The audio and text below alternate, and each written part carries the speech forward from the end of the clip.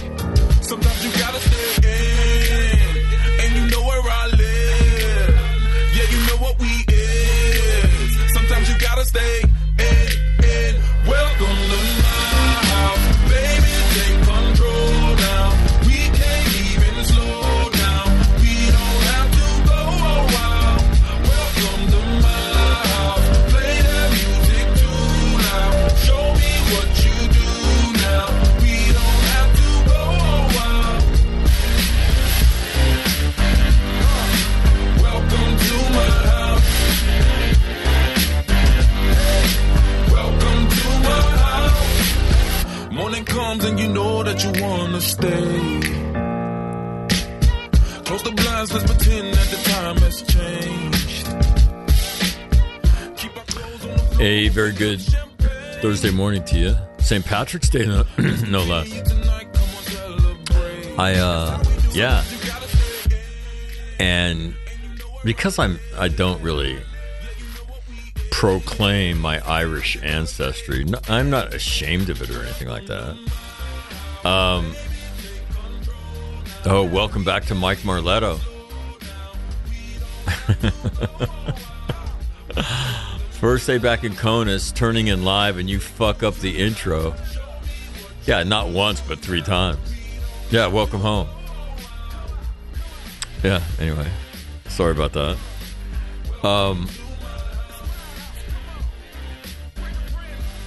Yeah, I'm not so much Irish. I'm American. Je suis American. Yeah, born here, raised here. Like, other people in my family are from Ireland, and so I guess at some point, but that is not, not so much me. But it is St. Patrick's Day, so for a lot of people, any excuse to go throw down some booze, right? Good luck to you if you're doing that. Yeah, I've never been a big St. Patrick's Day guy. But nonetheless, it is St. Patrick's Day, so happy St. Patrick's Day to everybody. Will Costantini is going to join me this morning, and I wanted to ask, this whole discussion about MiGs, right? I wanted to give Will a list of hardware and give him the option and say, "Hey, Will, which of these would you want, right? If you were the Ukrainian military?" And so we do that. And to get, and the list is this. And it's interesting, Mike Marletto is back in the country because one of the things on the list is counter battery radar. What is doing all the damage over there? Russian artillery. Okay. So is targeting an issue, right? And how are they targeting? You see anecdotal stories about drone operators providing grid coordinates for indirect fire. Now, does the Ukrainian military still have the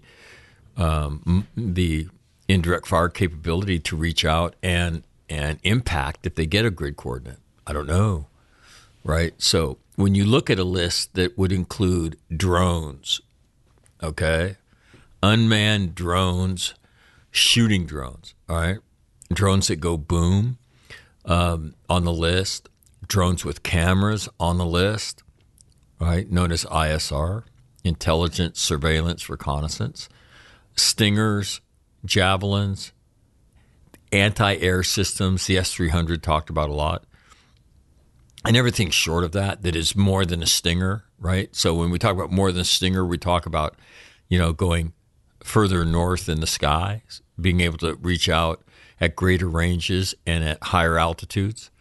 So we're talking about that. And but again, the no-fly zone. So think about that. This no-fly zone. What is hammering the Ukrainian people? It's not aviation. It is indirect fire. So even, so civilian corridors and things like that, it's not Russian aviation that is impacting those corridors. It's Russian indirect fire that hammers them. So even, so it's a bit of a head scratcher. But anyway, want to have that discussion. So Will comes on and I give him a list of 6 things, right? So on the list would be A300 anti-air system, Stinger Javelin, counter battery radar, drones of any variety that shoot, and MiGs. Vertically prioritize those. So anyhow, and again, all in the backdrop of Russia as a nuclear power, and every one of those weapons, save the MiG, is used to defend yourself. Okay. The MiG can be used in as an offensive capability, and therefore, be justified as as you've crossed the line to provide them capability to attack me. Therefore, I'm going to retaliate. So again, in that broad, spectrum, will come on, and you'll hear him discuss that. I'm also trying to get Kurt Knowles to come on, our air officer in Afghanistan. One of them, he and Richard Lane, Metro, and Rudy were their call signs. But again, if this is what you're trying to do, these guys employed aviation assets in combat, and what would you be, what would your thoughts be about, what's the best way to create a no-fly zone with more MiGs or with S-300 systems and all the different systems below that? I've forgotten all the designation. SA-18, SA-16, yada, yada, yada. SA-8, I don't remember all of them, but there's a bunch of them. So that family, but Rudy's kind of doing some stuff this morning, so we'll see if he can join us. But so in the aftermath of President Zelensky's talks, and we're looking at what can America do, because again, it's in our specific interest that Russia is greatly diminished. It's in our specific interest that Vladimir Putin goes away, in my opinion. Now, I saw a conversation in an interview this morning with William Barr, who's written a book, and in the interview,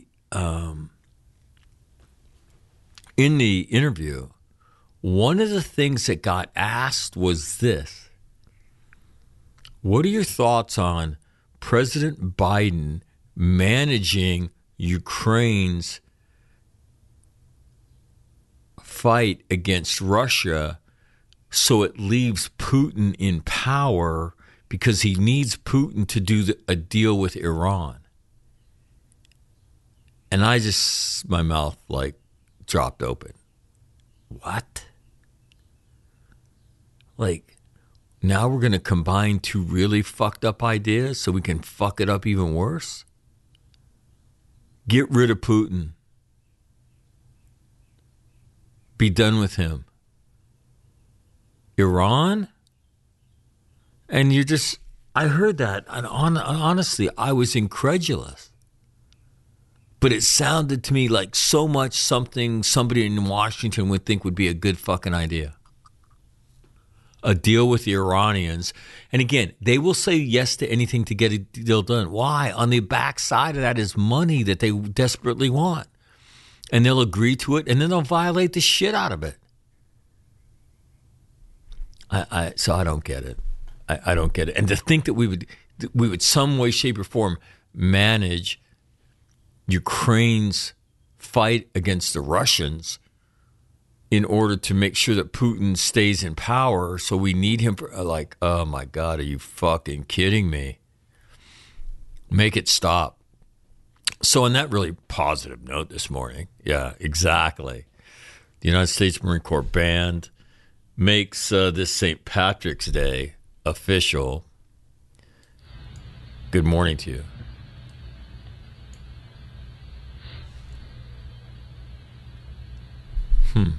That's odd.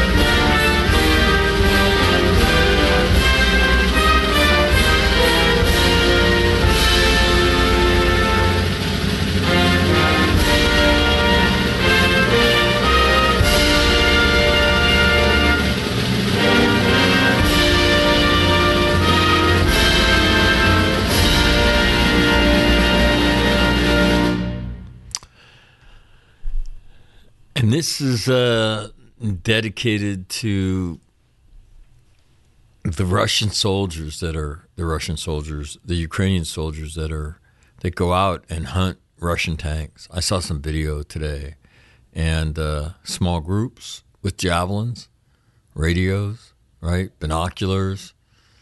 You could see them, looking in the distance, and then they launch a javelin, and then you see the reaction when it hits its target.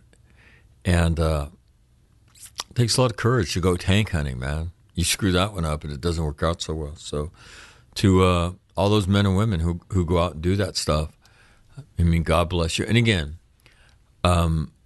yesterday in our conversation, I mean, there is nuclear calculus in this equation without a doubt.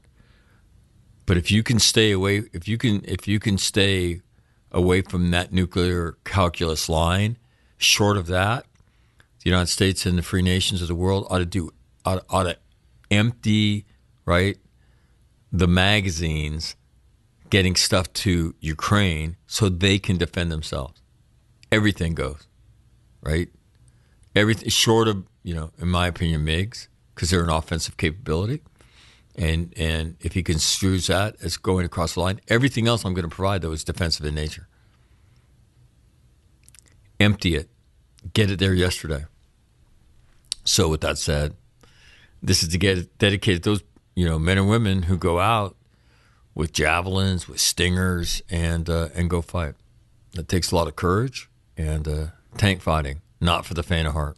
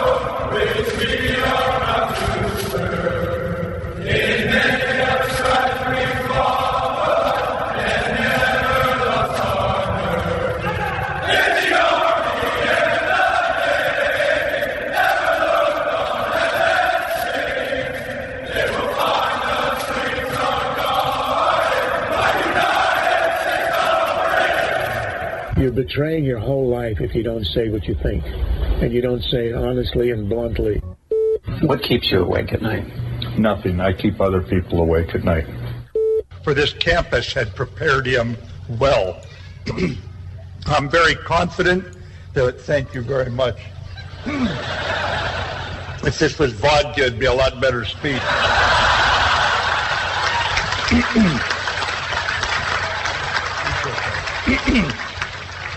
But I'm not supposed to glamorize alcohol anymore, so young folks, you ignore what I just said. We just have to execute. And we are executing every day, and so our Major and I are very proud of what you do. Doesn't mean we can't get better. We don't want to make a mistake to learn. We don't want to lose to learn. We cannot lose if we have to go fight. We got to do what these Marines did here 75 years ago. Persevere against difficult, challenging conditions and odds and win. You got to win.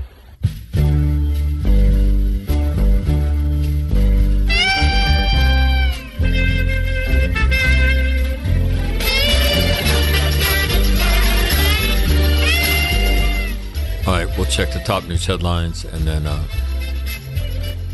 you'll hear from Will in this discussion about MiGs, and it's a nuanced discussion about weapon systems and what he thinks would be the most appropriate weapon systems, and where do MiGs rack and stack in that. So you'll hear that. Currently in Quantico, raining in 53. Marine Corps Air Station Cherry Point, home and second Marine Air Wing. Partly sunny in 64. 29 Palms, sunny in 60.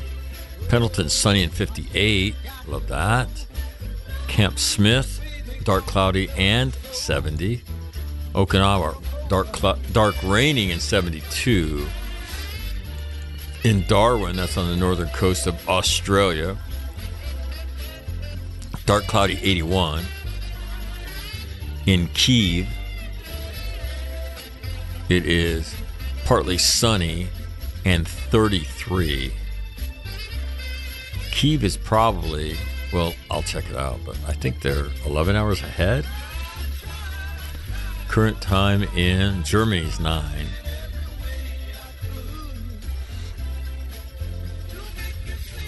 .5:23 p.m.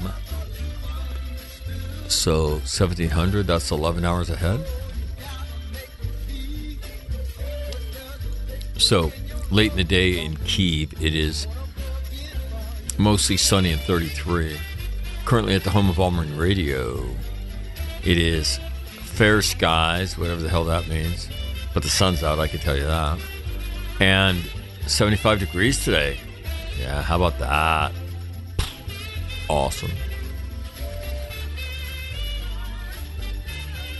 71 tomorrow, 65 on Saturday, 68 on Sunday, 72 on Monday. So a little cooler than we'd like, but that is a look at your weather. Look at just a few headlines, and then we'll do the top 5 in the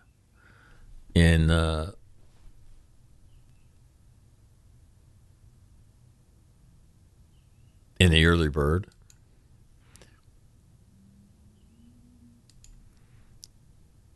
So give me 1 second. Top story in Stars and Stripes involves the theater in Mariupol that was targeted. And, I mean, you look at this, and there's some regimes, when you see things like this happen,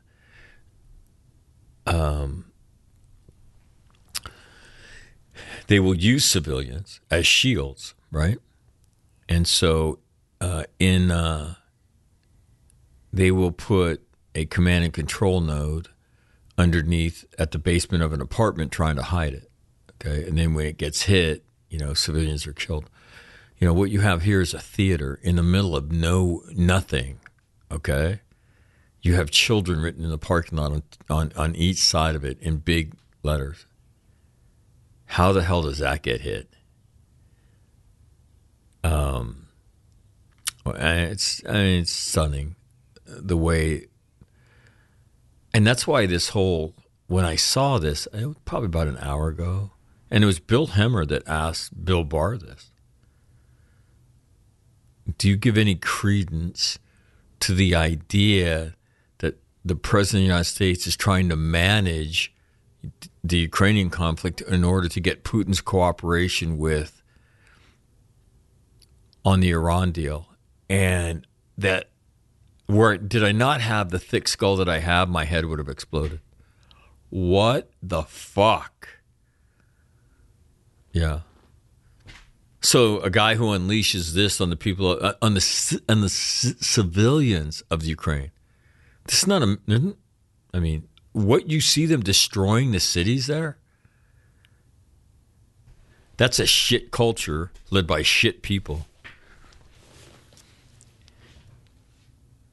And again, I try not to make, when we do this kind of open source ops intel, I try not to get too political about it. But God Almighty, man, if we have people that are advocating that,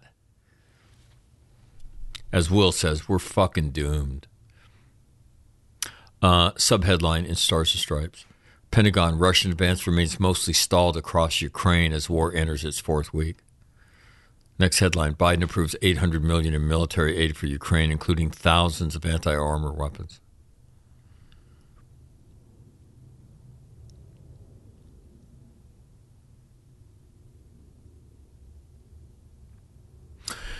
Another story that is of interest because of Grant's involvement in the program, and that is this headline: U.S. and the Philippines prepare to kick off the largest ever Balakatan drill ahead of Duterte's exit.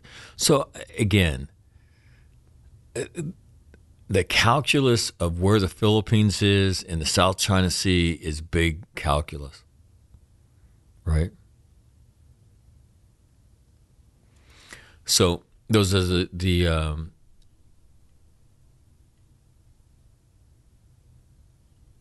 that is a look at the headlines in Stars and Stripes. Real quick, the top headline in the Wall Street Journal is Ukraine awaits words of survivors after Russia hits theater. Top headline in the New York Times this morning is as Russia's advance slows, more attacks hit civilians.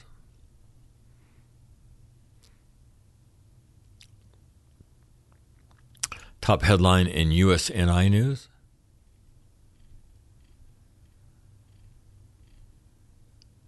Russian warships shelling towns near Odessa as naval activity increases in the northern Black Sea.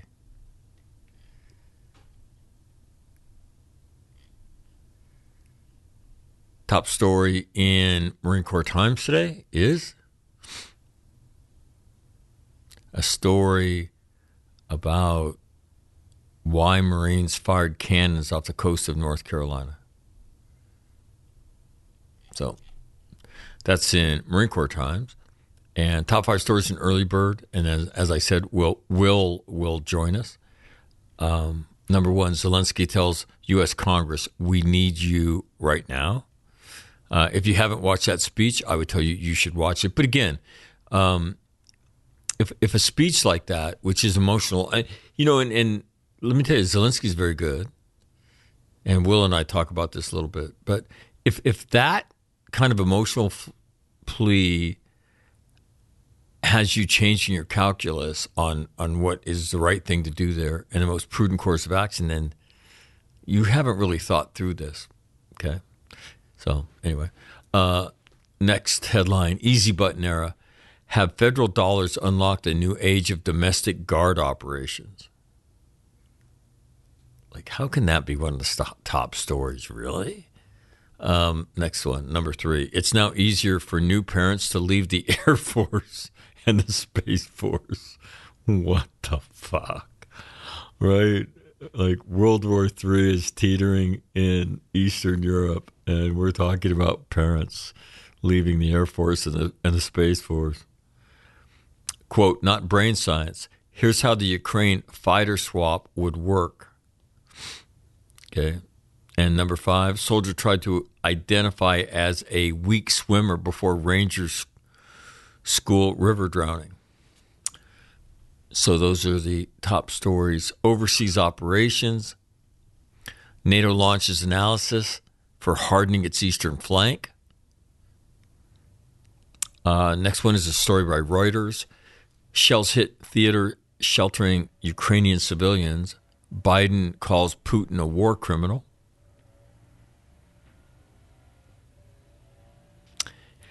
Next one is, here's everything the U.S. is sending Ukraine's military.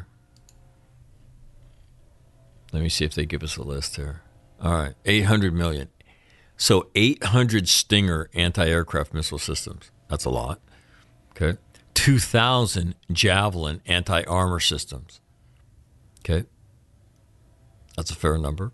1,000 light armored anti-armor weapons. Laws, right? 6,000 AT-4s anti-armor system. Another armored system, a little bit more robust. Not a little bit. A little bit, yeah. A little bit more robust than the law.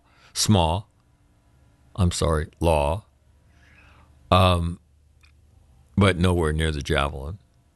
Okay, so 6,000 of those AT-4s, which is Swedish made, 100 tactical unmanned aerial systems, drones known as Switchblade 300, a system equipped with cameras, guidance systems, and explosives.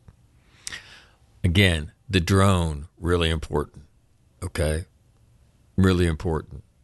They kill a lot of shit, drones do. At least in my experience, they did. 7,000 small arms, including grenade launchers, rifles, pistols, machine guns, and shotguns. Over 20 million rounds of small arms ammunition, artillery, and mortars. That's not insignificant either. And then 25,000 sets of body armor and 25,000 helmets. So, again, NATO needs to unleash the drone into Ukraine. That's important. Okay, let me continue with headlines. Japan spots 4 Russian amphibious transports sailing from the Far East, presumably headed to the Black Sea to support naval operations in the Black Sea. Next headline from Al Jazeera, Russia's invasion of Ukraine, list of key events from day 22. So I'll go through that here in a second when I do a couple of summaries.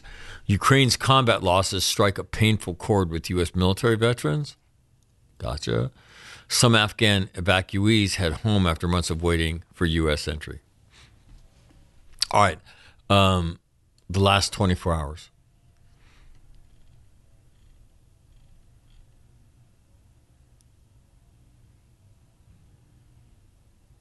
Again, the map hasn't changed.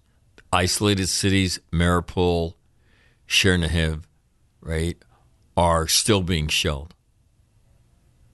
Russian warships shelling Odessa on the Black Sea, and again, have not seen any attempt at what would appear to be an amphibious operations. So, not much movement from yesterday. The map would confirm that. Ukrainians claim to have made counterattacks against the Russians northwest of Kyiv, but this does not appear to be reflected yet,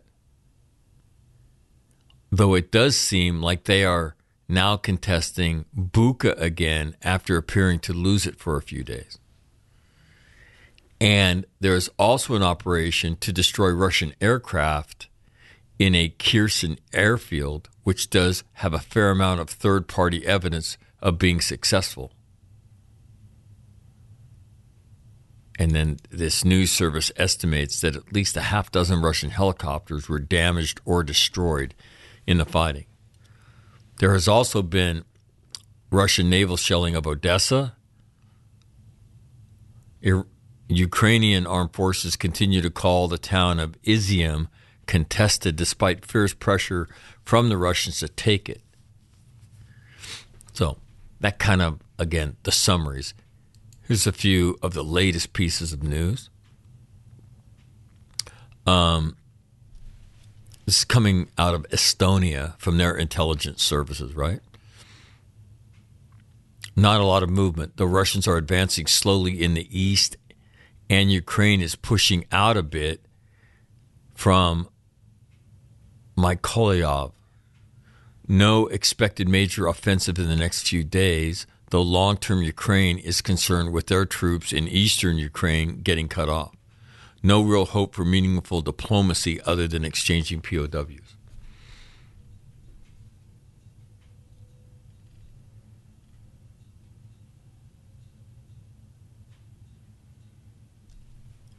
So we had a conversation about, the losses that the Russian military has experienced, right? 3 independent sources report that the deputy chief of Russia's Rosgvardia, a unit of Russia's interior army, which has had tremendous losses in the Ukraine, General Roman Garylov, has been detained by the Russian quote-unquote secret police. Garylov has previously worked for FSO, which is Putin's security service. Next story, this is by that Jack Dash, right? Slovakia is in talks to give Russian-made S-300 systems to the Ukraine, but would need to backfill that.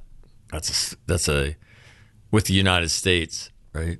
Expected to be the vehicle backfilling it.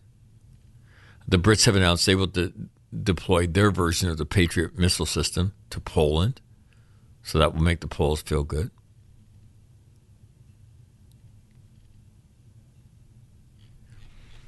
Let me get to Dan Lamothe. He's got a couple interesting tweets here in the last little bit.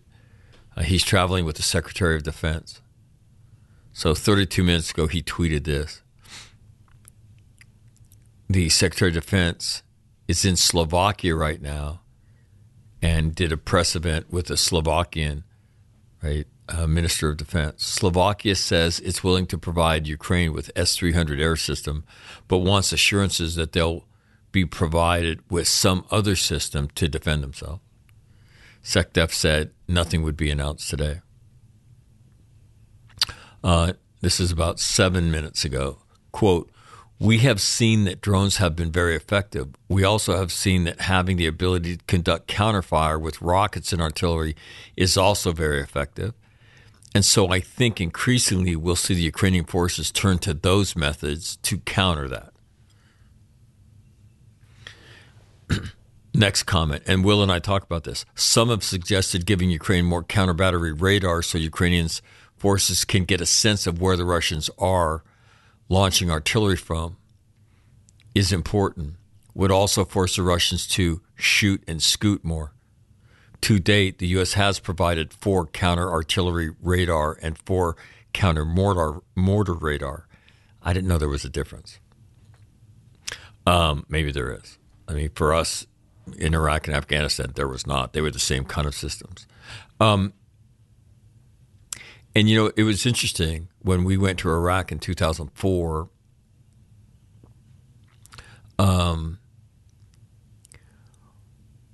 General Mattis had made comments about the Army's heavy-handed, and specifically the 82nd Airborne Division shooting counter-battery fires when they were fired upon. And when we got there, they weren't happy about it. They were pissed. And so, they asked us like, "Hey, man, what the fuck's up with your CG? Talking shit about what we're doing over here. He doesn't understand what we're doing." And we were like, And they said, if we didn't shoot counter battery fire, we know we're not going to kill them.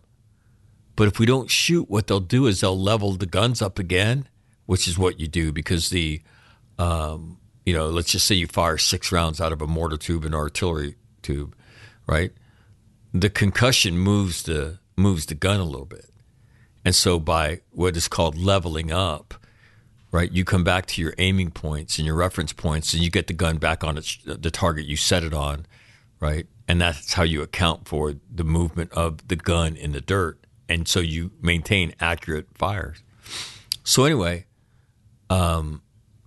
their comment was, if we didn't, the only thing we're trying to do when we shoot counter battery fires is to make them move, because they'll drop 6 or 8 rounds on us. If we don't shoot at them, they'll drop 16 to 24 on us. And we're sitting at Lutz going, oh. So, on his behalf, we would apologize, because that makes sense. And then we did the exact same thing, right? So again, what you're hearing is extremely, extremely important. So that's some stuff from Dan Lamothe. And so there's a bit of a synopsis, much focus on aid flowing into Ukraine from the West. And again, I think it doesn't. You don't need to be a rocket scientist to see this has not gone the way the Russians want it to. And now, in its stalled event, right, the West needs to be mindful of the red line to supply offensive weapons that might trigger a nuclear response from Vladimir Putin, provide defensive weapons, which is perfectly acceptable, and get them in their hands yesterday. And so the question that I wanted Will to come on and talk about is S-300, anti-air system, drones, counter-battery radars, Stinger, Javelin, and MiGs. Will rack and stack those things for me. So, without further ado, I present to you Colonel William Costantini, United States Marine Corps, retired, right, considering those things. Joining me on this Thursday to talk about President Zelensky's speech is Will Costantini, residing in a suburb of Kansas City, Kansas. Will, first of all, the world is riveted on the weather in the Midwest, as you reported on a not daily basis, but sometimes. Can you give us an update? What is going to be the variance in your weather today? Well, it's springtime in northeast Kansas today. Going to get up into the 70s, but we will revert tomorrow with lows in the 30s and highs in the 40s. So typical spring here in the Midwest. Have you become a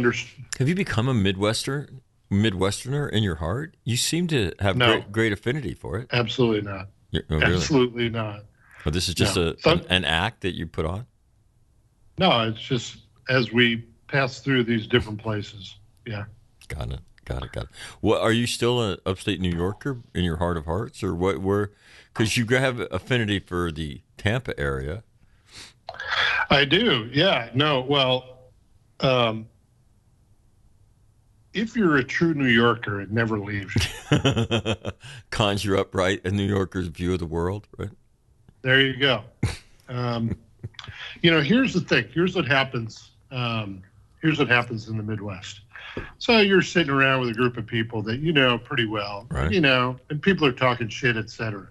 And when someone makes a good, biting comment, they'll always follow it up with, hey, I'm just kidding, just giving you a hard time. And a true Northeasterner never follows up with that. Doesn't even know how to say it. And then tries to riff once more and twist that knife again.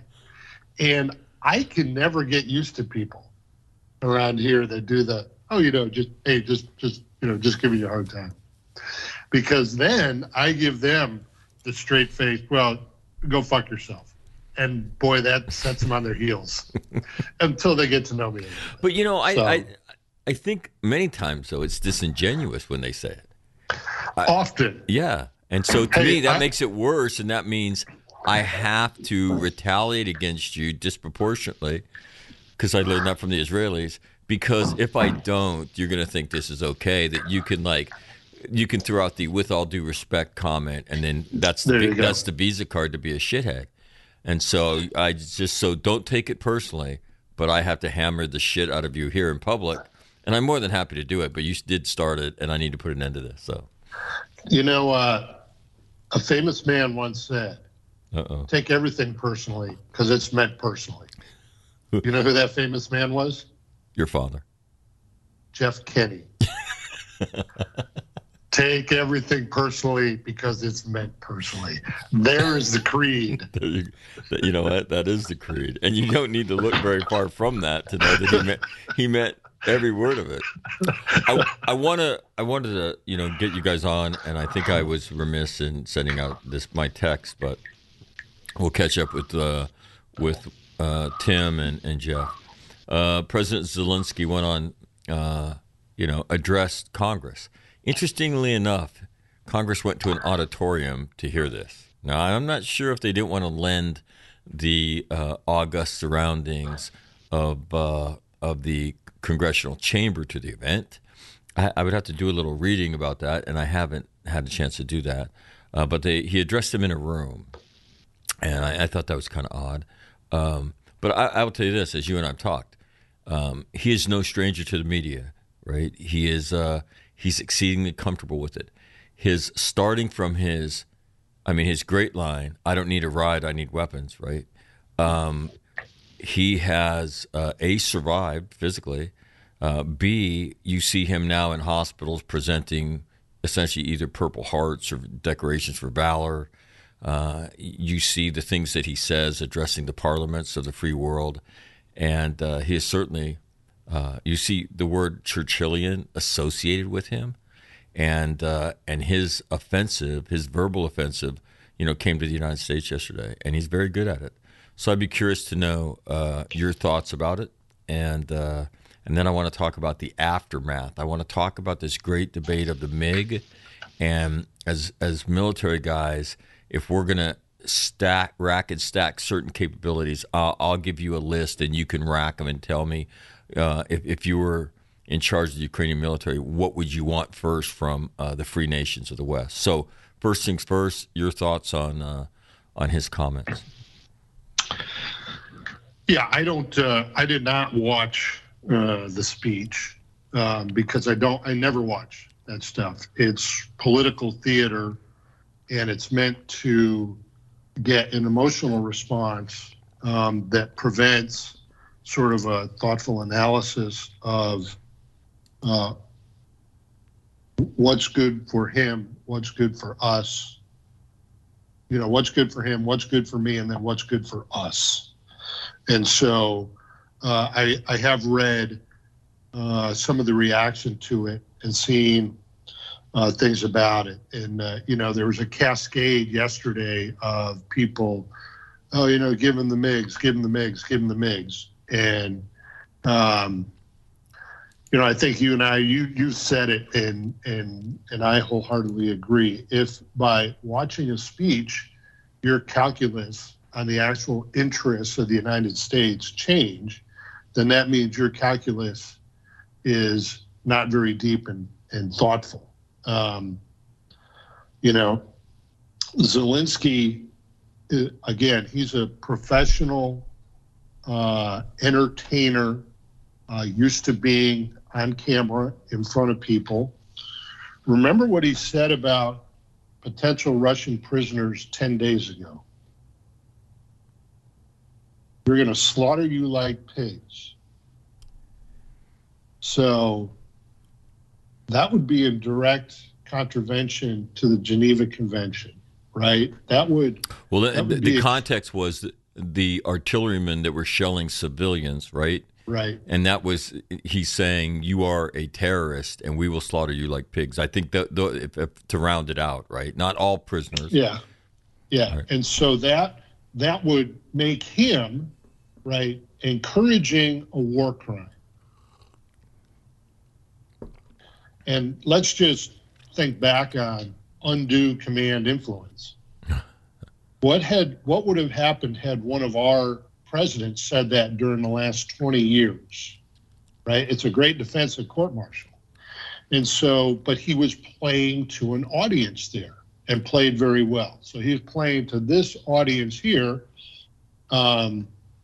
congressmen who, for the most part, are not the smartest people in the world. What? Yeah.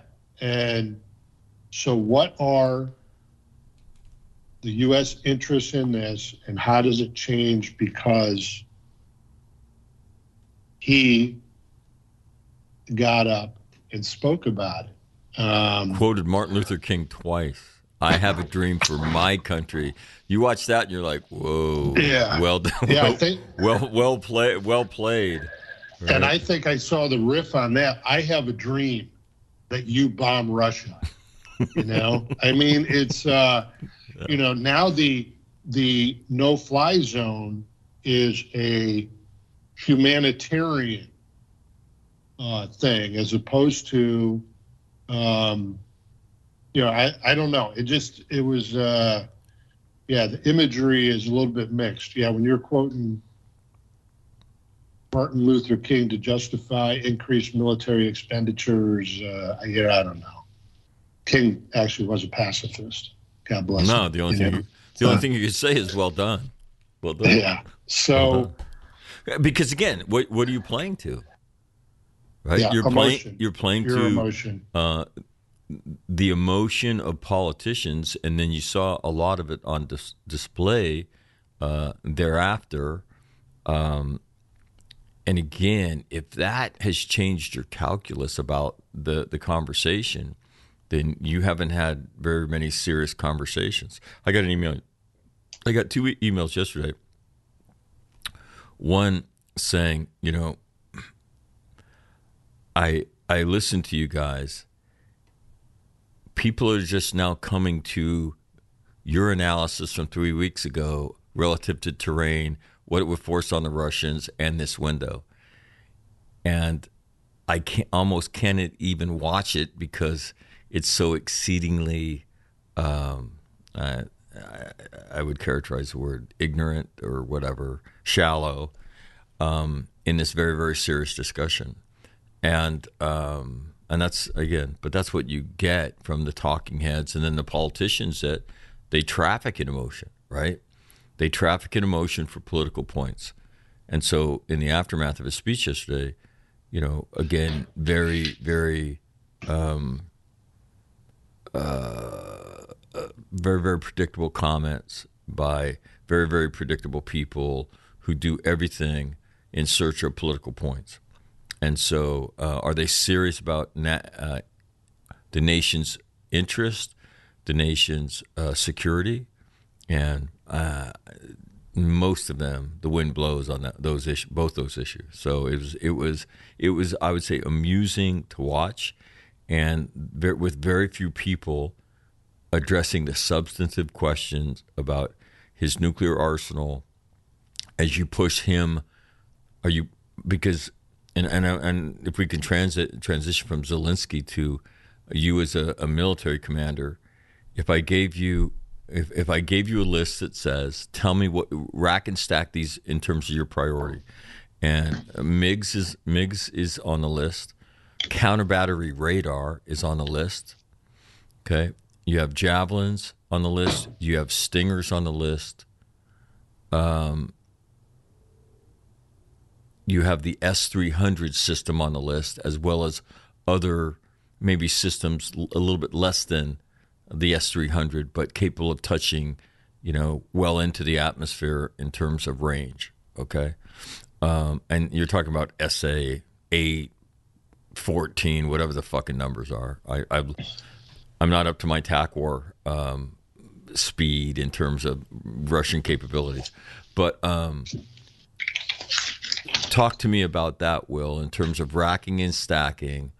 You know, if you're, as a military guy, what would you want, to put a umbrella over, you know, your military, and, oh, by the way, the civilian evacuation corridors, and as well as, you know, I might be on the verge of routing the Russian military out of my country. So rack and stack those.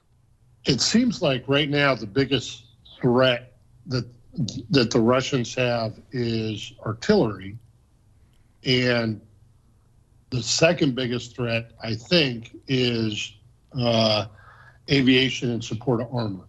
And this is, listen, I'm not trying to follow the tactical part of this because I found it just impossible. Right.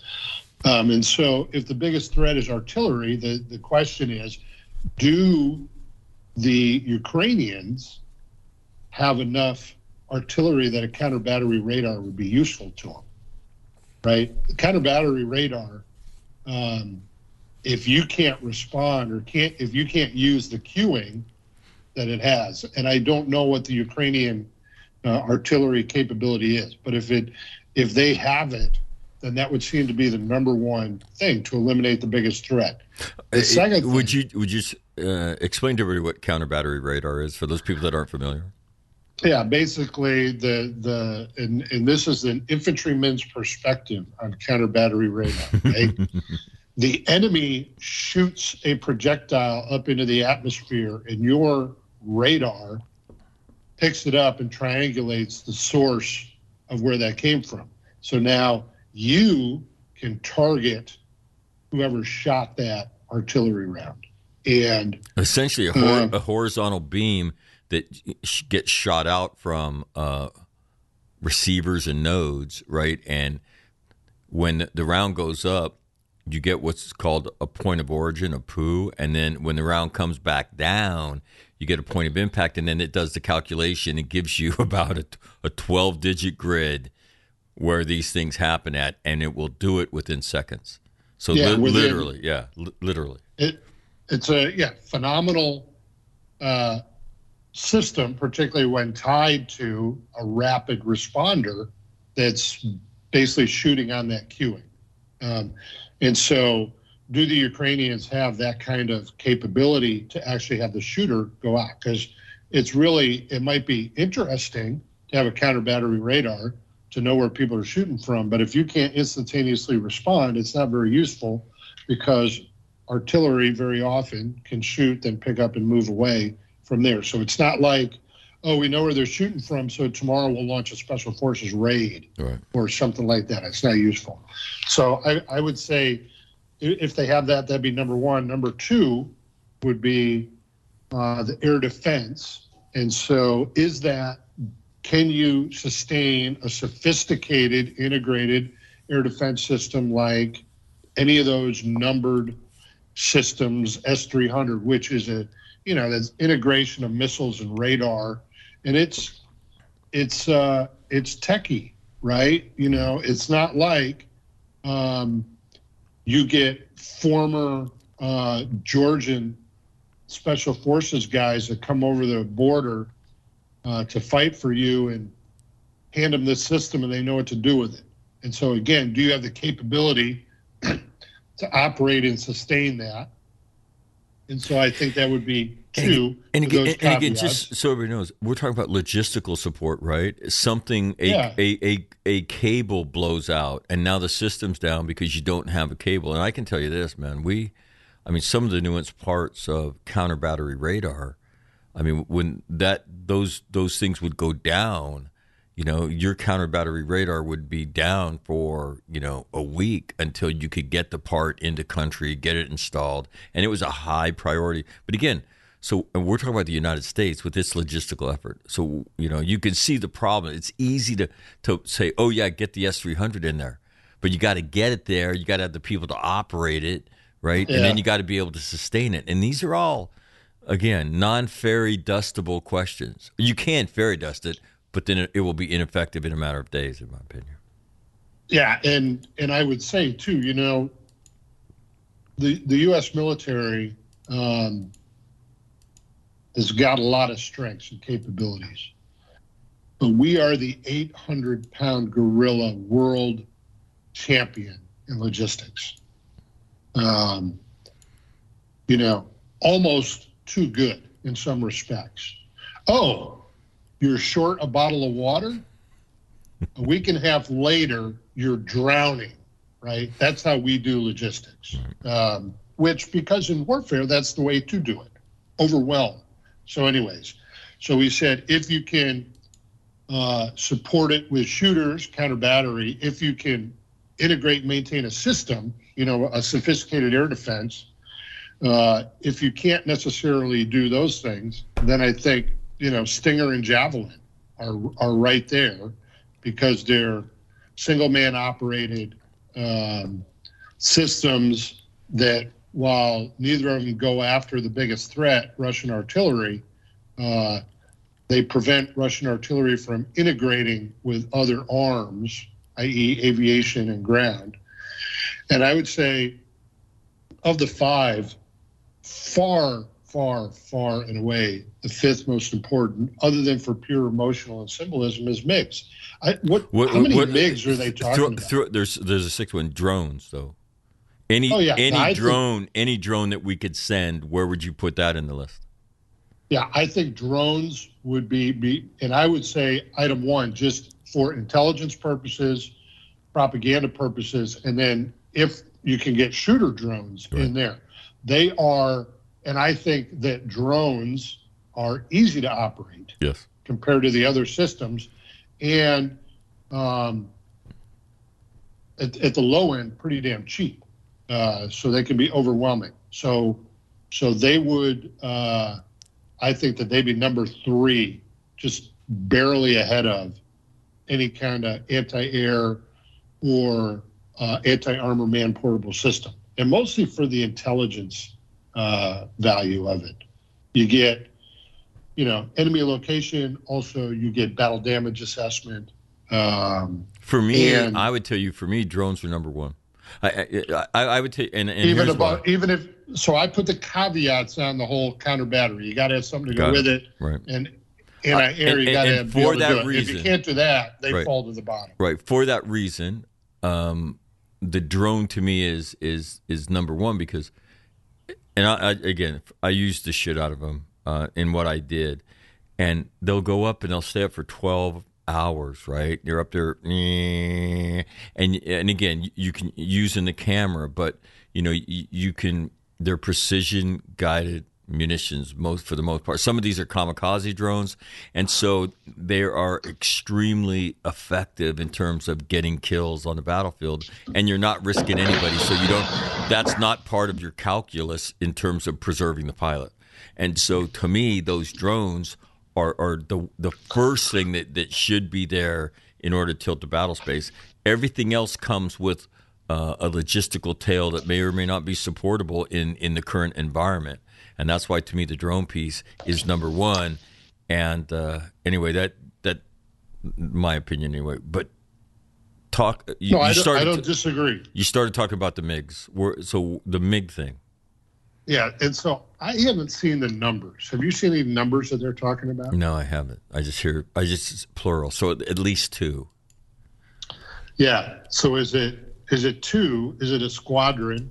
8, 12? Is it 30? Well, the MiGs. So item one, qualified pilots, qualified ground crew, spare parts, etc. And so how aviation works, and all your aviator buddies out there can come after me on this one. But basically, you start out, you got a mission, and you got 8 airplanes to start the mission. So you say, okay, how many airplanes do I need to get 8 up in the air? So maybe on the first day, the first launch, well, if I have 8, I'll get 8 up in the air. But 8 that you started with rapidly becomes 6, rapidly becomes 4. So on the third day of the conflict, you need 8 airplanes on the airfield to be able to get 4 up in the air. And that was I'm talking mostly with the rotary wing, because that's what, when you deploy on the MEU. But that was my calculus as a battalion, as a ground guy. First lift, 8's probably going to make 8. But after that, 8 to make 6. And I'll tell you, if we're doing this for 3 days, 8 to make 4. And so we're talking a relatively sophisticated, whatever, Gen 2, Gen 3 fighter, MiG, whatever it is, flying from an identifiable airfield. I don't think there's a lot of airfields in Ukraine that the Russians don't know where they are. Yeah, that to me is puzzling about this, because what the Russians did to that airfield, to me, you would expect that they would target every airfield that they thought there was activity near, and they would crater the shit out of it, or at least service that target on a daily basis, to inhibit the Ukrainian ability. But you read, and it says the Ukrainians still have the overwhelming majority of their aviation assets intact, and you're like, how the hell can that be? So it sounds like they're not doing much. Yeah, exactly. And so here would be the interesting thing as well. So you're sitting in and again, Putin's that chair. number is thought to be between 26 and 33. So 26 and 33 airplanes in a country the size of what? You know, it's almost irrelevant. Right. But think if you're Putin. Oh, the MiGs are coming. The MiGs are coming. Everyone in the West is all excited. U.S. senators, the president of Poland, yada, yada, yada. They send the MiGs. What the fuck do you think his number one target's going to be? I'll show you bastards. You sent 24 MiGs out here, they would get smoked on day one, right? Mm-hmm. The whole propaganda thing of that side of it, I think. Or you wouldn't do anything to them and let them just be a burden to the Ukrainians. I think this MiG thing is okay. So we've talked about this thing in terms of, you know, the calculus of his nuclear weapons, and to people that would simply fairy dust that away.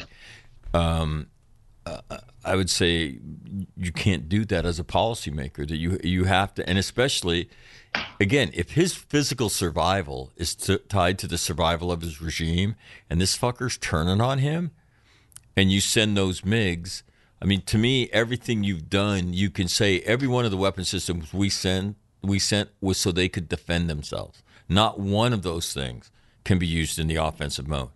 Okay, so in terms of, you know, supporting, you know, your adversary, which would be operating in our national interest, we are operating well within the boundaries of conventional norms in terms of supplying a would-be ally and not giving them any offensive weaponry that they could use against you.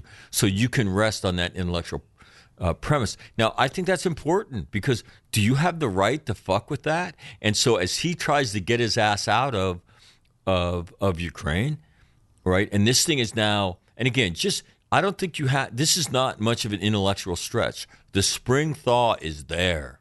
They cannot get off the roads. Now, the dumbest of all dumb bombs, the landmine, comes into fucking play. Now they can't even get out of Ukraine without getting their shit hammered. And everything they try to do gets made harder by these fucking landmines, that we can have a squad of Ukrainian infantrymen put in at night and there's nobody around, and we're going to blast the shit out of them. Okay? So now it gets infinitely more difficult. And I don't want to say like the route is on, but kind of the route is on. And there's nothing that gets uglier, right, when people that are pissed smell blood in the water. Now, he's trying to extricate himself from this. And you don't think that he would shoot a tactical nuke and smoke a town to send everybody a message of, if you think I'm fucking around, you're talking to the wrong person. Because not only am I going to lose, I'm going to die. And so, you know, I don't think that's much of a stretch and I don't know that you have you should roll the dice on that when you have other better options, when you look at where these MiGs rack and stack in terms of capabilities. So talk about the policy implications from your seat on the E-ring of the Pentagon. Yeah, I got to tell you, I think you've seen a certain discussion in the press about,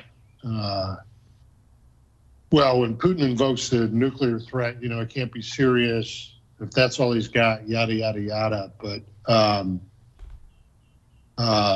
I think, you know, with a lot of policy, what you're trying to figure out is where's the edge of the cliff, right? Right. And so how close do I want to get to that edge? And when it comes to someone who's got nuclear weapons, I don't want to get too close to the edge of that cliff, because, well, the edge of the cliff in a lot of policy is, oops, sort of screwed that one up. Country can recover from that, like it or not. Look at the war in Iraq and Afghanistan. Right, those are in many ways low risk to the United States. As we sit here in 2022, at least, we sort of fucked both of those up. But the average American, not first order affected by it. Maybe second order affected economically and some other, but not first order effect.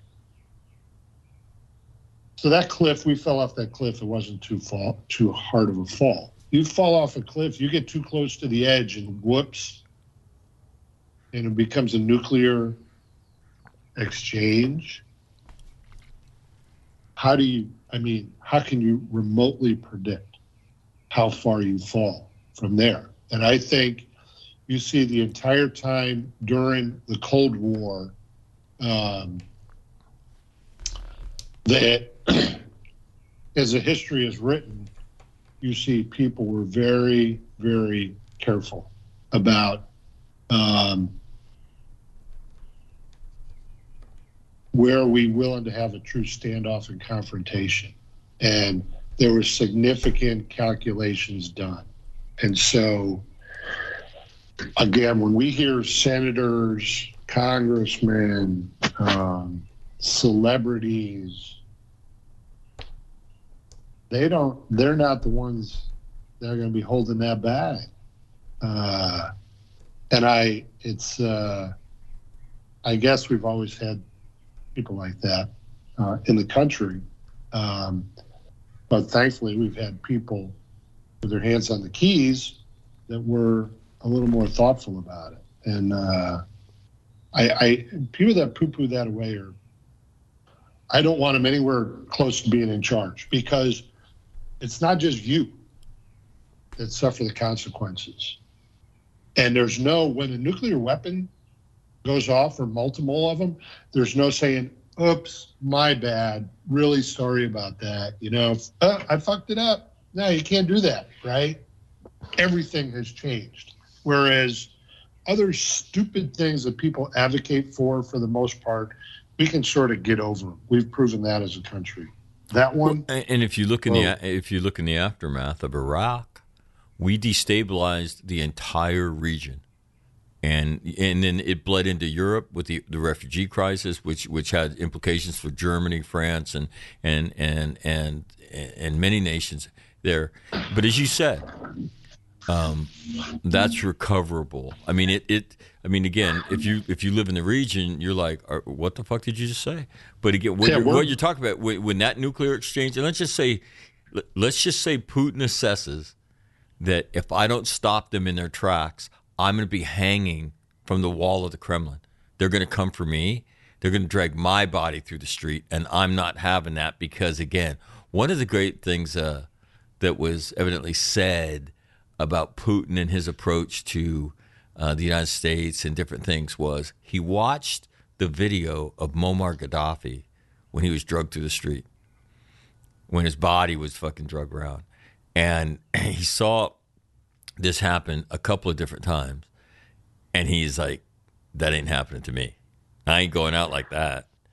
Right. And so that exchange starts. So let's just say, pick a city of 200,000 in the Ukraine, and he smokes it. Right. And it's relatively near the Polish border. What is NATO's response? Nothing? Yeah. How about something, even more goofy? He doesn't set off a tactical. He sets off an EMP bomb, over Western Europe. Explain to me what that electromagnetic pulse. So it basically wipes out all the microchips. So he does that over Western Europe. Now what do we do? Oh, that's an act of war. But think of how this goes. Yeah, but nobody got killed. Well, actually, a whole lot of people are going to get killed because shit in the hospitals won't work, and the fucking trains and the cars and everything. The dialysis machine shuts off and all that, right? But it's like, yeah, but he didn't kill anyone. But then, those are, we don't want to be there. We just don't want to fucking be there, right? Right. And so, again, for all the idiots out there, none of whom are in our audience, but I would say people say, oh, when we're afraid of what he could do, you're just playing into his hands. I said, no. I said, you have to make this level of thought process before you start implementing policy, because you can't go backwards. Should we be deterred in everything we do because Vladimir Putin has nuclear weapons? Absolutely not. but we should know where that line is, and we should be thoughtful about what we're willing to risk. And I believe that providing the munitions and the aid that we're providing, I think that the sanctions regime that's going on are all well within the bounds. And you know what? We could all be wrong on this. And for all we know, there's a freaking nuke in the air right now heading our way. I mean, I doubt it, but it could be. But I would say those are all well within the bounds. But certain things, setting up a no-fly zone, which can only lead to confrontation, and that would, probably again, gets that you would be beyond the bounds. a NATO enacted fly zone that would be enforced by NATO aviation assets, which gets you into a shooting confrontation. And the other thing is the sale of the MiGs, right, can be construed as that's an offensive capability and you just crossed the line. And my point in kind of asking Will to rack and stack this stuff this morning is this: in that list, the MiG is really far down. You haven't seen like air-to-air combat other than the dude that became an ace the first day, and we haven't heard shit from him in the last 2.5 weeks, okay? So there isn't so much with the anti-air assets, even the Stingers that are there. It makes life difficult, right? Afghanistan turned on that munition, okay? And so we could say, yeah, there's other weapon systems that will go higher up, shoot farther. And yeah, I got it. But let me tell you, the Soviet aviation component, the Russian aviation component, right, has been largely ineffective. It's not the dominant event is their indirect fire, as Will said. And so really what you can use to counter that is really, really fucking important. And if counter battery radar is that, then get it there yesterday, right? Yeah, and you know, how did the MiGs become such a big deal? That's a good question, because it shows ineptitude. It shows ineptitude of the U.S. leadership. And again, I don't want to get political, but how fucking hard is it for General Milley to call the chief of staff of the Polish army and said, "Hey, idiots, knock it off, okay? You know, and I know, and we all know, go down the hall, tell your president to knock this shit off. We're actually trying to do something effective here."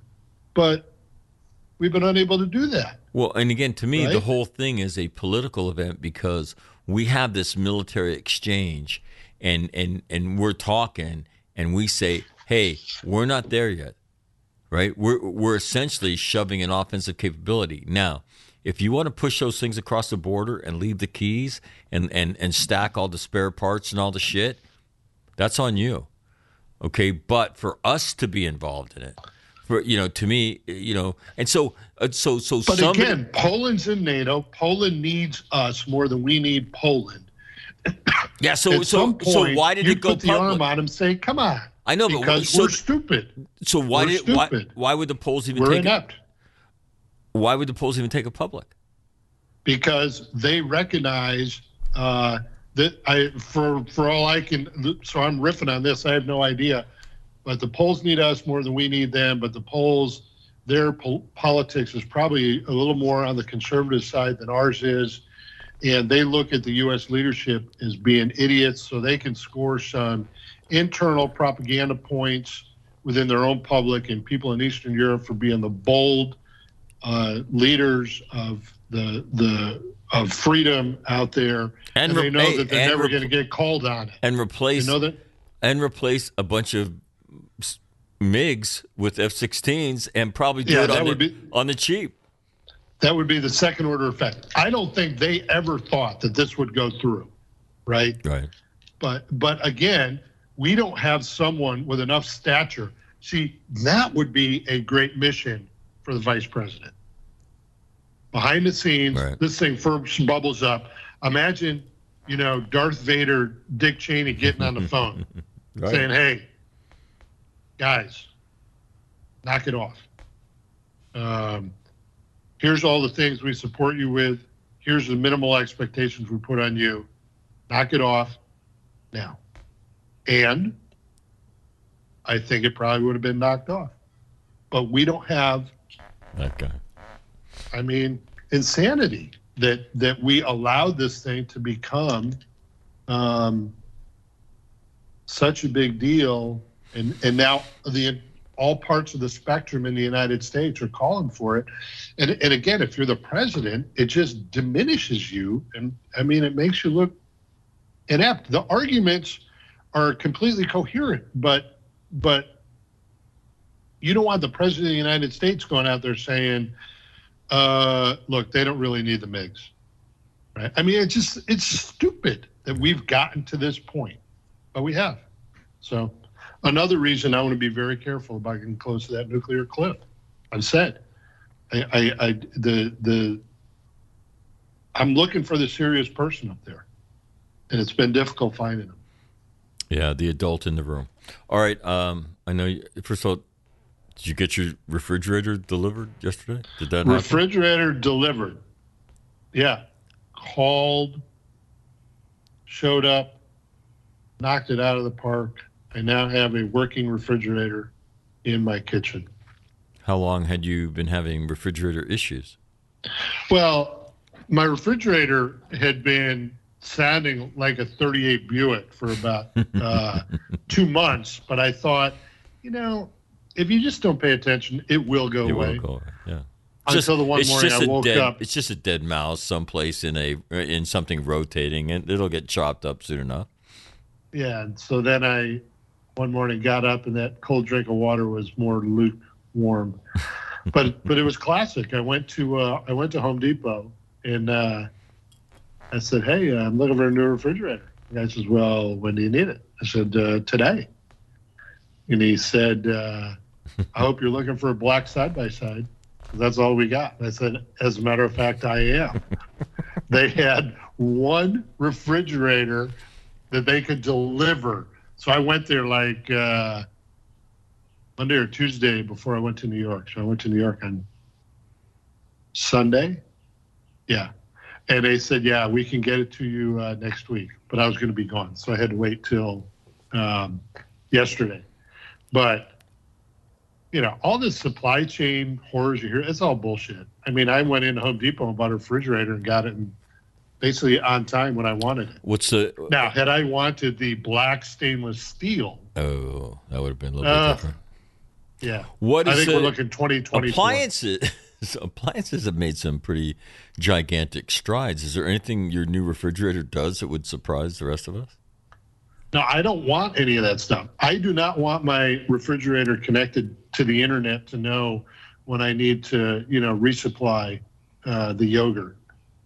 Really? I don't want Big Brother and Alexa knowing what's in my refrigerator. So you got none of it? Right? You got a dumb refrigerator? Well, it plugs in and you can get water out and ice out of the front. And that's it. That's pretty smart. No internet connectivity. It's actually dumber than the refrigerator I had. The refrigerator I used to have, you could set how much water you wanted to come out. Ooh. So when I made my steel cut oatmeal every morning, I could just put the pot up there and a cup and a half of water and come spitting out of there in no time. Now I actually got to get a measuring cup and measure it. Wow. Does that impact your quality of life? Or well, think about the great resources that are being used now. I've got to get a different thing. I've got to get it out. So now it's a measuring so cup even after you and did a that, pot. even after you did that calculus, you still were all in on the black dumb refrigerator? Yeah.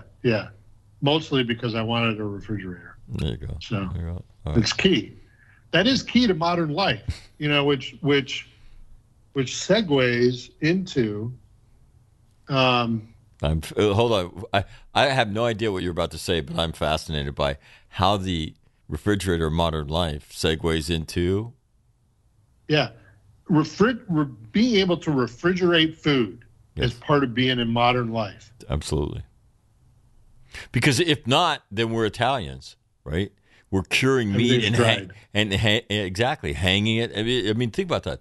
The incredible invention, right, of dried meats hanging from the rafters, right, with a skin around them as a mode of preservation.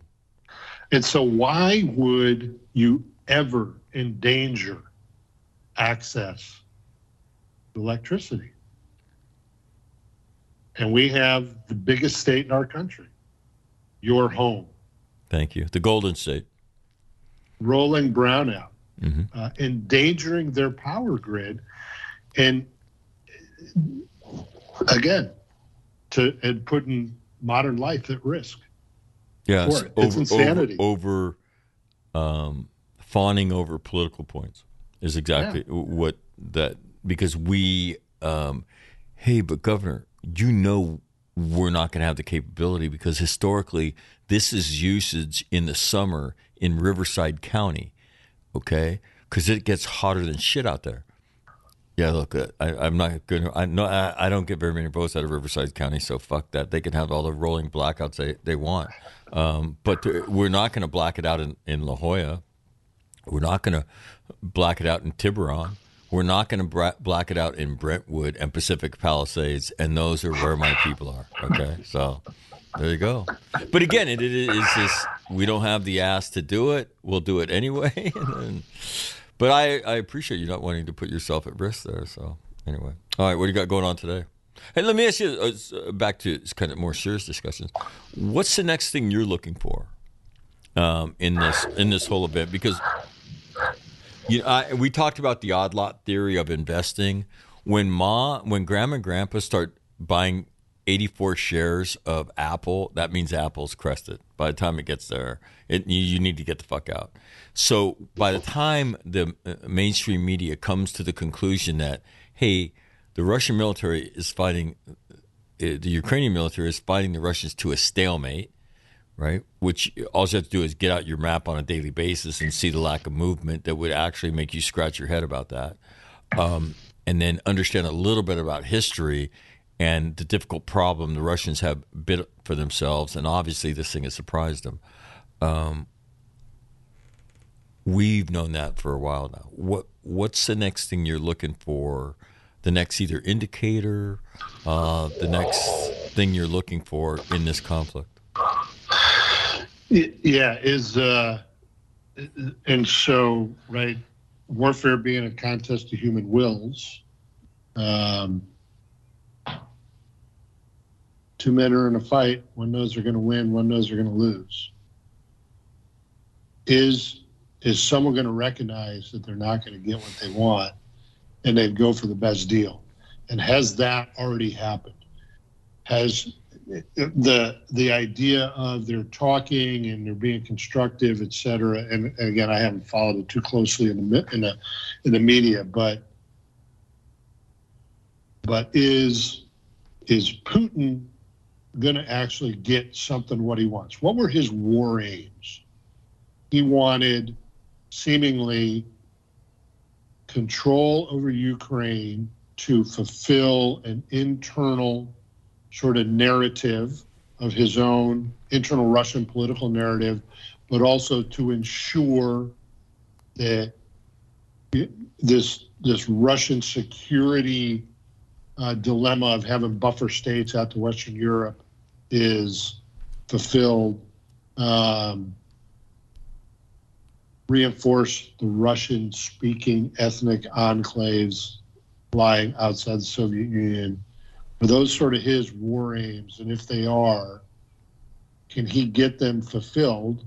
Because I think Zelensky has publicly a few times said, we don't want to be part of NATO. It doesn't appear there's any risk of the Russians giving up what they've already got in Crimea. And so can Putin, while failing to remove the Zelensky government, install his own puppet regime, take over the country, suffer a lot of casualties, can he still fulfill a war aim by significantly spanking the Ukrainians and getting public declarations that they're never going to be part of NATO, et cetera? Does that fulfill a war aim? And is that enough for him to say, I got what I wanted, and so I'm going to get out of here? Because what are Zelensky's war aims now? He's in a war, whether he likes it or not, but I've never heard him say we want our country back all the way out to the borders of 2013. So his war aims are the survival of his regime? I don't know. So it seems like there could be a way to compromise there. While we were jabbering, I actually pulled up the weather in Kyiv. So, well done. Yeah, overnight lows in the 20s, overnight highs in the high 30s.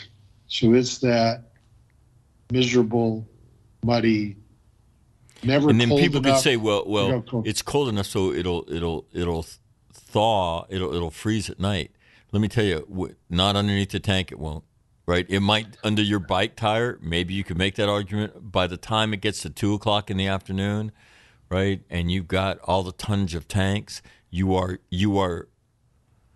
I used to call when I was in the unit that Will commanded as a battalion commander, 1st Light Armored Infantry Battalion, which became 1st Light Armored Reconnaissance Battalion. It began as 1st Light Armored Vehicle Battalion. And I was in Charlie Company of the battalion. I was a 3rd platoon commander. And at Pendleton in the winter, when we would go out to operate, I would call that, people would say, well, hey, sir, what are we going to do this week in the winter? And I would say, what do you think we're going to do? Winching operations. We're going to suffer. We're going to do winching operations, right? Because you're going to think you can go off-road, and then you're going to go about 10 meters, and you're going to go 8 wheels deep, and then we're going to spend the next 90 minutes extracting you from that shit. And the good news is that we're going to get really good at winching your ass out of there, right? And then slowly but surely, maybe we'll learn that the water table at Pendleton, right, and even the mild ground saturation cannot stand, right, the 14 tons of LAV. And so when you take that and you project it into Ukraine, I mean, it's just a nightmare. And again, you saw a video, and I think a lot of people thought it was a drone, but it was actually an anti-tank mine, and it blew the shit out of a tank the other day. It was planted in a low crossing. Why was it planted there? Because it provided cover to the person installing it, assuming somebody might be watching me from the sky, right? I can get into this little culvert, right? And then I can put this thing at low point in the road and get the fuck out of here and not get my own ass whacked. That will go on all over those Russian MSRs. And it's going to turn into a very, very difficult problem in terms of just sustainment. I mean, and when you think about that, sustainment being denied by virtue of stupid anti-tank mines that are easy to emplace. It's the problem for Russia is it's a hard problem that they're working on, and so to me, I'm looking for indicators that they begin to contract. Can't do it. Yeah, and so has that realization come to the Russian leadership at a mature level, and can they, on the military side and the political side, say we have achieved our war aim, declare victory and go home? Exactly. Yeah. Can they do that? That's what one would hope they would do, right? Yeah, and I don't know. That's the thing. We were talking about it a month ago. What are the Russians doing this for? And I believe it's for an internal Russian political audience. Well, and let me.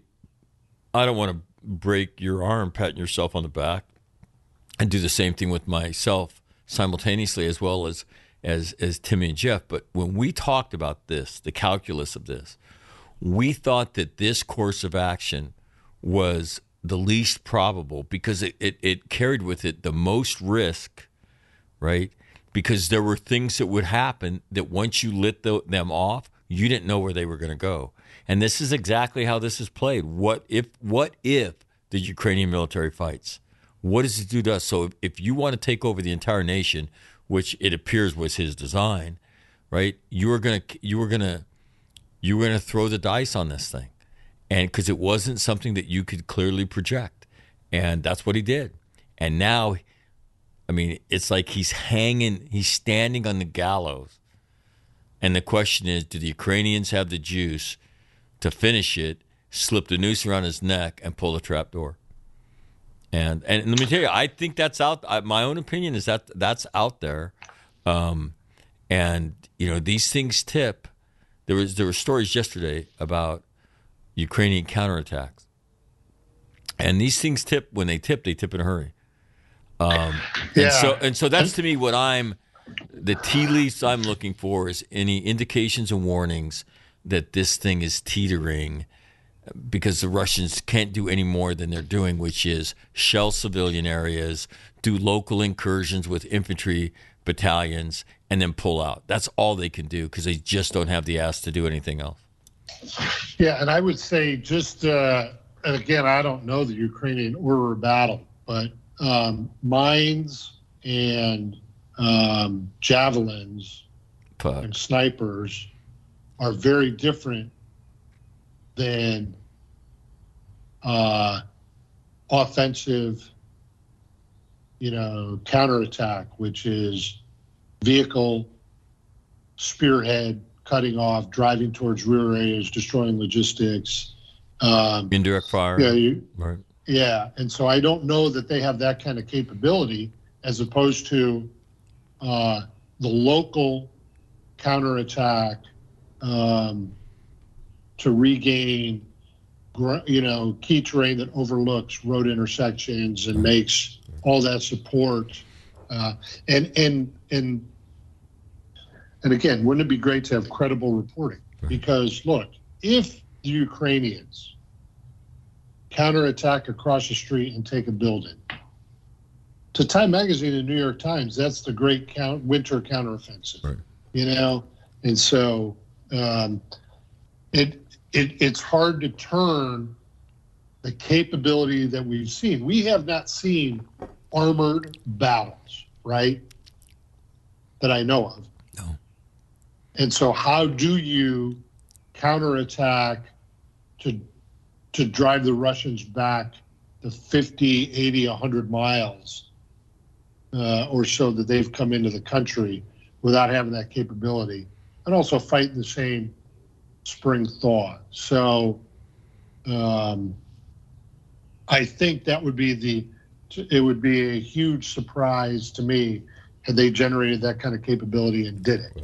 And even if it was a dismounted capability that they took over stretches of the MSR to deny, right, and then say, okay, somebody else is going to hammer them. But even if they could generate that kind of combat power, again, so for me, indications and warnings that we see those blips in a more dense way.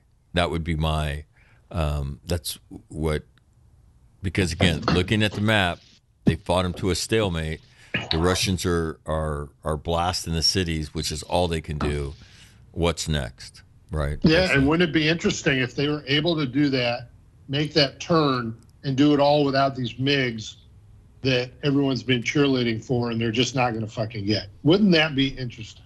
Well, and again, that's what's going to, because again, the MiG is taking on a life of its own. That's why I think, to me, like I said, I wanted to have you on to rack and stack the different things that you could have as a force commander, and what would they be. And I think people, if you're listening and paying attention, and you understand that, there's times that we can be foolish when we're talking about this. We are not. And as a commander, these are the things I would want. These are things I can leverage into these things that you're talking about. And the MiG, right, is not that. There's things I need in numbers that I can use to turn this thing. And the MiG, and as Will said, the MiG was 6 on a list of 6. Yeah, and I tell you what, I'd be interested in the aviation guys out there. I think there's 3 of them that listen at least once every month or so. I'm trying to track. Kurt Knowles is our air officer in Afghanistan, and to get him to explain. Look, if you were, because again, an air officer is going to plan fires, aviation fires, and aviation support for, in our case, the regiment, right? So if you had this list and you had these goals, which assets would you look? And again, and Kurt's a fighter guy. He hates to side with unmanned assets because, I mean, who's going to play in the volleyball game? A bunch of chubby, drone operators that are sitting at Nellis Air Force Base in Nevada. That's not what Tom Cruise had in mind that's not the same volleyball game as with Tom Cruise and Val Kilmer. And they hate that idea, right? Chubby guys in Zoom bags rolling around at PXs, right? But if you ask them about the assets that they knew they could leverage in a big way, it is give me station time, give me shooters, give me cameras. I can turn all that into death, right? But 30 minutes of, 20 minutes of fuel, 30 minutes to go tank and another 20 minutes, and then I got to go back. And that's what you're talking about when you talk about fixed wing assets in combat, right? That's how much they have before they got to go home and get another 3 hours or 6 hours of maintenance done to them. It's just not efficient. Yeah, and looking at the weather over there, it looks partly sunny every day, so it doesn't look like it's a lot of precipitation. But I would also be interested in just what he thought about the whole air defense. Where would that be prioritized, and mostly from the how do you support it side. Stinger, pretty easy to support. You give it to them, whatever the class takes, and off you go, and you don't worry about it. I mean, we did it with the Mooj in 1979. Right. No, we did it with them in the 80s when Reagan came in. Right. But other systems, while have huge capability, when operated by Westerners and integrated into all the other things we have, may have almost no utility in this situation if it can't be operated and supported and integrated. So I don't know. Well, and again, that's the problem with the MiG, right? So look, what variant are we flying as opposed to what variant they own? Do the maintainers even have the right spare parts for our variant? And these are, I haven't seen this kind of nuanced discussion, but that's the shit we're talking about. Because if you can't do that shit, then guess what? It can't get up in the air, and you can't sustain it. And so, anyway. All right, well, I appreciate your time this morning. All righty. See ya. Have a good day. We'll try.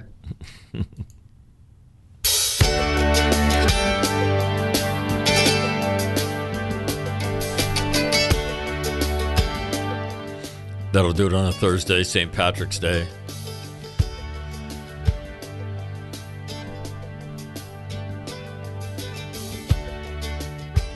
And again, if what Bill Hemmer said today is even remotely being considered by some shithead in Washington, D.C., makes my head explode. That somehow or other, the Biden administration is managing the Ukraine's fight to maintain Vladimir Putin in power so he can help with the Iran deal. Yeah. You've got to be fucking kidding me. So anyway, on that very positive note, my thanks to Will for coming on. Obviously, Will, smart guy, well thought. And again, not everybody, agrees. But I don't think you could just fairy dust the nuclear thing, right, out of existence. I think that's irresponsible. So anyway, and again, the other thing I think it's unnecessary. The weapons that you can provide in large numbers will more than tilt that fight. So on that note, I'm Mike McNamara. This is All Marine Radio. Thank you very much for listening. If I can help you help somebody relative to their life post-trauma, contact me. That's what I do. And we'll help them. We'll change their life. And not about living a good life, but living a great life. On that note, I'm out. Have a great day. Go Ukraine.